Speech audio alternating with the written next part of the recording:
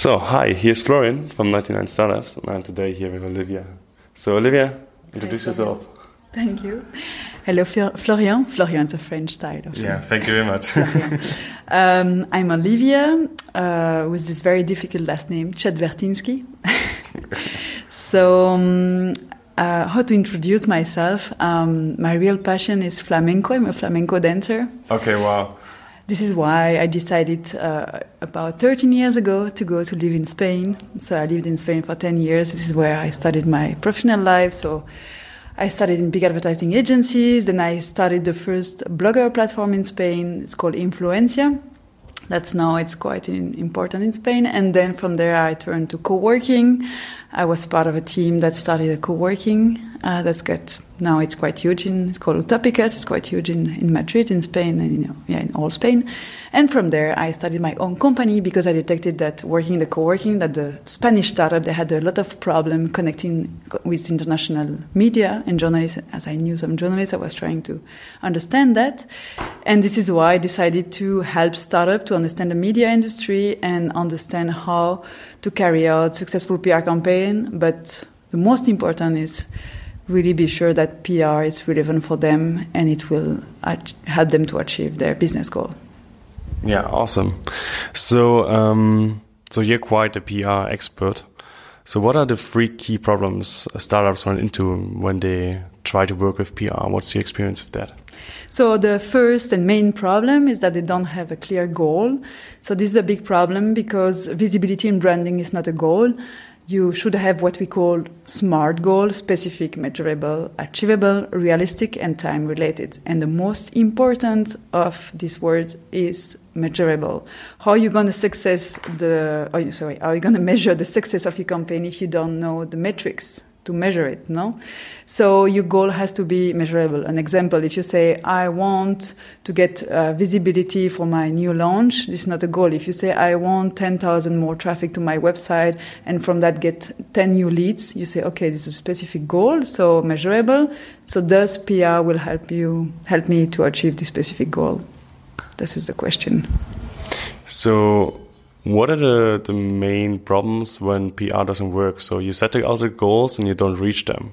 So what's your next step after that? If you saw, okay, I got 10,000 visits, but no leads. All right. So this is the second problem, I would say. There is a big campaign mismanagement. As of course, PR is not easy. You need a lot of resources. You need know-how. So you have to be prepared for PR. You have to prepare your message. Many startups come to me and say, Olivia, I spent $15,000 on PR campaign for my crowdfunding, and I raised only 6,000 instead of 20,000. Because why? And they were featured everywhere in all media. Why? Because the message was not clear and was not really targeted to the people who will buy and put money on their campaign. So sometimes PR is not the solution. So there is a big campaign mismanagement because they don't know where to start, where to stop. And then the third point is that they don't know other alternatives. As if you know your goal, you know your message. So maybe doing PR is not the solution. Maybe you should do Google AdWords if you want to sell on a specific time period. For example, I want to increase my sales in Christmas. Maybe doing Google AdWords is better. Or Twitter ads, Facebook ads, email sequence, commercial visits. There are many possibilities, no? So that's what I did during these last 4 years. I created a methodology with metrics and with templates so startup can evaluate the risk and see if PR is really relevant for them, and if they do it, then they can optimize their resources. So for which goals PR is the best? What is your experience there? That's difficult, I would say. More than the goal, it would be the stage of the startup also. Okay. So it depends on where are you on the development of your startup and the resources you have. Because a fast-growing startup, many times they also have big resources, so they can afford that. Maybe they are not on the specific stage for PR, but they can afford doing that. The problem with PR is that everybody thinks that it's just sending email to journalists, but it's much more than that.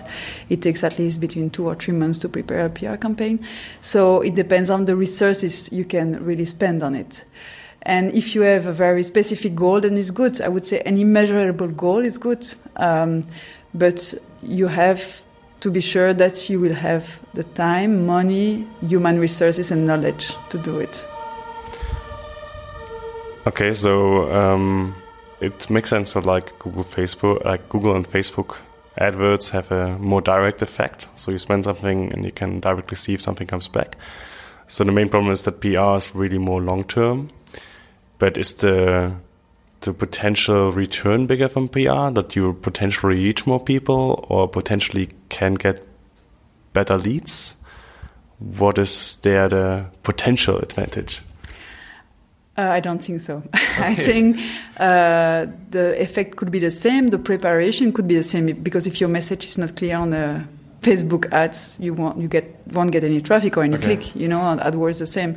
So for me, I think it's at least the same kind of preparation. It's just about what and who you want to reach, and with the resources you have, what would be the best channel, right? Wow. What happens is PR is that maybe, as you say, maybe on the short or long term, it will give you more, because it can be that from a campaign in Germany, suddenly someone from CNN is interested in your project, and then Mashable, TechCrunch, Wall Street Journal, and then the Chinese media. That happened a lot. It's like the snowball effect, no? That happened a lot in PR, in media, and not so much maybe on pay-per-click campaign as Facebook, Twitter, and Google AdWords. But at the end, for me, the preparation is the same. Yeah. So you also check more with the messages and how you approach that, and then the result is hard to measure. Kind of, that's your thinking. How to measure and how to see the relevance. That's the most important, no? Like, is it really PR relevant for you right now to achieve your business goal, and will that help you to grow faster? So what are examples when it's relevant? Like, what are examples you have where you say, okay, exactly here you should go on PR? When your message is clear and you have your communication material ready, I would say, because when you do PR, you generate a lot of traffic to your website. That's like obvious, that's going to happen. So there is two things. First, you generate traffic by the journalists, so you have to be ready for journalists. That's the first problem, and I talked about that for international PR. When you try to go out of your country, journalists normally they won't call you, they won't try to do you an interview. They will go to your website and try to find information directly there. If they are in New York and you are in Berlin with a time frame that is different, I don't think they will try to reach you. So this is why it's good to have a press room ready for them with all the information they need. With the picture in high definition, the press release, all they could need. That's one thing. And the other thing is, once you are featured on media, is generate this traffic to your website. What do you want people to do in your website? What kind of message for each page? What call to action? So you have to get all that ready, you know. And this is how I would say, once you are ready and you have a clear idea, then you can try it out. But then there is all the other part of contacting a journalist, a good email title, a good email message, no text inside. That has to be nowadays visual. Journalists hate PDF nowadays. There is a very good blog post of Mike Butcher. There's a very famous journalist about that he hates PDF. Don't send me PDF anymore. There are many tips and tricks that it's good to know. But if you have resources, you can also ask a PR agency to do that for you, and just be clear of what you want from that, you know. Awesome. So that's like the typical sign that you have a famous press kit button.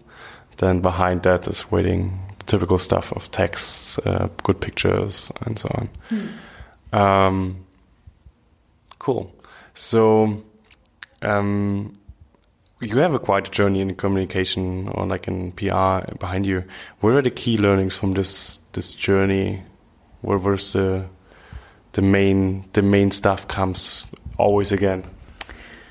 I think in PR it's the learning by doing, because I've seen so many companies putting money on PR without having any ideas of what's PR. So I always recommend try to have what I call the front line. The front line will be these 15, 20 journalists that are the one who will always help you in your communication journey, like publishing your stuff and try to understand them, follow them on Twitter, on LinkedIn. Try to learn how it works, the media industry, you know. For me, that's the most important. Like, don't put your money without knowing in something. Just, you don't have to be an expert, but just understand what this agency is doing for you. You know, because once you what happened in PR a lot was you don't have the money anymore. You don't have anything. You don't have journalist lists. You don't have emails. You don't have anything. So try to know if one day you don't have the resources anymore for that. You can do it by yourself. You know, at least understand a minimum how it works. Yeah, yeah. And in your personal entrepreneur journey, what were there your experiences, your learnings? In general. In general. If you work on it, you're gonna get it. Life will give it to you, and I would say you have to have a lot of patience. That's what I'm still learning. It's a big virtue. And trust also, no? I would say many times I should trust myself more, you know, because then I realize that, yes, it's working. But when you're starting something new, because when I started, you know, the PR world is something very already set and old, and I started with something quite new, with a methodology and kind of trying to change the way startup understand journalists. This is why we do this speed dating of journalists and startup, no, media. And so when something totally new, you always have this fear of, is it what they need? Is it what? So we did various pilot, and it was very successful, but you have to trust yourself sometimes more. If you feel it's a good thing, just do it. So it's like always go with your feelings and don't let the fear of failing stop you, right? Yeah, except if you, what I do a lot is survey before, so pilot. If I realize that pilot was not successful, then I just stop and I pivot, or I just change. I don't know. Like, I try to, if I see that it's not going to be successful, not going to work, then I stop. Also, you have to know when to stop. Yeah. So a lot of people say that the business world is a men's world. So how was your experience as a woman? What were advantages, your disadvantages in your journey? So for me, I would say it was more advantages. It has always been positive to me. I think because, of course, I was also living in Spain, and maybe there were not so much women as entrepreneur. And then here in Berlin also, like, people would like the fact that a woman is doing something. And also in communication, there are many women. So I think it was quite a field. It's not a too difficult field. I'm not in a chemical tech thing, so or very deep engineering problem. So it's not so difficult for me. I would say that's just for the joke, more like a joke. I don't know how to talk, like for the story. When I got pregnant 2 years ago, I had this fear. I was a bit scared of showing my belly and thinking that what my client gonna say. I signed a contract for 1 year, and I think, how I'm gonna tell that to them, you know, how I'm gonna do that. And at the beginning, I was really trying to hide my belly, and then I say, okay, this is it. You know, there is a moment you cannot hide anymore, and it was really, the answer was really positive, and I felt like, oh, you're stupid, Olivia. Why you were thinking that? Everybody was super happy, and I didn't lose any clients. At the contrary, it was very positive for me also, because I defined better what I wanted to do. Because when you become a mother, you have less time, so you are more productive. Yeah. So that was very positive. And so as a woman, in this men's world, at the end, for me, it was really positive. And maybe because it's Germany and it's Berlin, I don't know how it would be in Spain or in other world. But here in Germany, they're very family friendly, you know, so it was quite positive. For me, it always has been an advantage. So, yeah, I cannot complain. You already said that, like, it helps you to focus better because you have less time to work.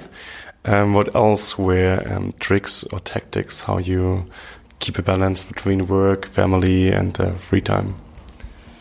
That's a good question. I think I'm still trying to do it, figure out what's the best solution, because there is some variables, some things that happen that you like your a child is sick or things like that. That even if you have your program, you have changes coming that are not programmed, so it's quite difficult.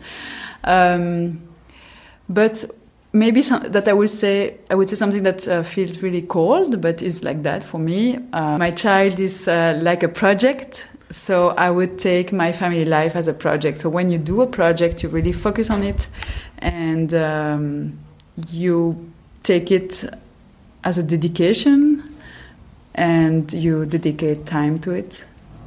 So I think this is it. That's what, for me, this, like my family life, is like another very important project to me. And so this is how I would find a balance, no? That it has as much as importance as the rest, and that's important, yeah. Okay. So, yeah, it makes sense to see this as a project, and then to see that you do the best out of it. So what you would say is your biggest challenge today?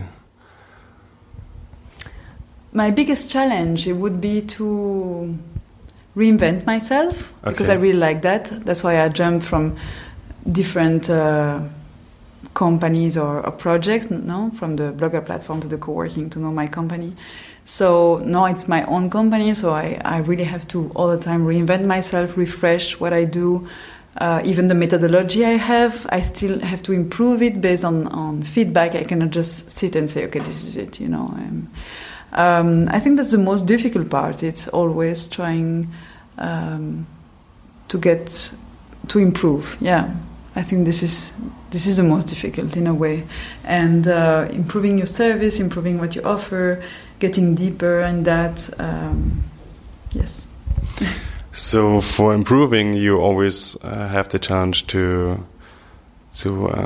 educate yourself, that you have ideas how you can improve. Mm-hmm. So what is your strategy there? Before I was the event woman, I would go to every meetup, events, meet people. My network in Spain was pretty good, and here also when I arrived, I was trying really to be everywhere. Of course, with a child, it's more difficult, so I'm really choosing. Because for me, meeting people, the events always have been the best way to meet new people, to update myself about new things, you know. Like right now, for example, I'm really interested about, of course, blockchain and that topic that I don't know anything about it. I mean, I'm really not an expert in that, and I would like to know more and understand more at least. So I choose very well where I go before I will go to all of them. And then I read a lot. I read a lot on the internet. I have really my feeds, you know, every morning, and I read a lot about it. So, yeah, coming now 2 questions out. How you decide if an event is good or not? What's your metric there? Wow, that's a very good question. I think it's kind of a feeling, no, at the end. Of course, the topic. You know, that are topics that are really, I know there is a blockchain even. I would like previously there was this C3 conference about blockchain and everything. I was really interested in that. They were doing a workshop. Some specific meetup of people that I know that are good, or some co-working that I like, and I know that always do a very good content curation. Yeah, it's more that. And the second question. What are the sources of your favorite reading feeds or your favorite books? The sources? Yeah, like if it links, like what is the website named, and if it's books, what are the books named? All right, so I think there is one book right now, because I read so much and sometimes I just don't remember where it comes from. But there is one book right now that I really like, because for me it's always have been a big question, no, about creativity, originality, and effectiveness. And there is a book that's called The Case for Creativity. Okay. And it explains how very original and creative ads or communication action will be more effective and most important, will help company to sell more. So it's scientifically proved that the more original and creative, it enter in your emotional brain, and at the end it will help company to sell more. So that's what's really interesting, because it's true. And in marketing, many times we think about the basics, but we forget the creativity, and it's the same with communication. When you write to a journalist, you write this specific kind of boring email, and at the end they are bored of every day receiving the same, so they're really happy. When you are creative, you find a new way to make them laugh, you put a nice gif, I don't know, whatever, you know. That's a very attractive and different email title, because when they don't know you, that's one of the most important things in your campaign.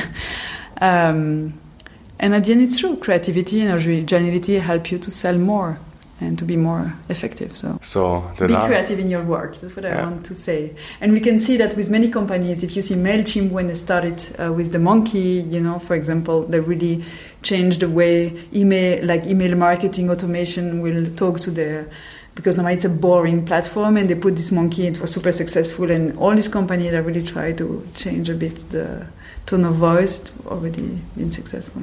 Yeah. So the last question I have for you. If you could go back in time to your 20-year-old self, what would you tell your 20-year-old self, or what advice you would give? I think patience. Yeah, just of course work on it, and be patient. But just if you want to do it, do it. But I was really lucky in my 20-year-old. I always did what I wanted to do.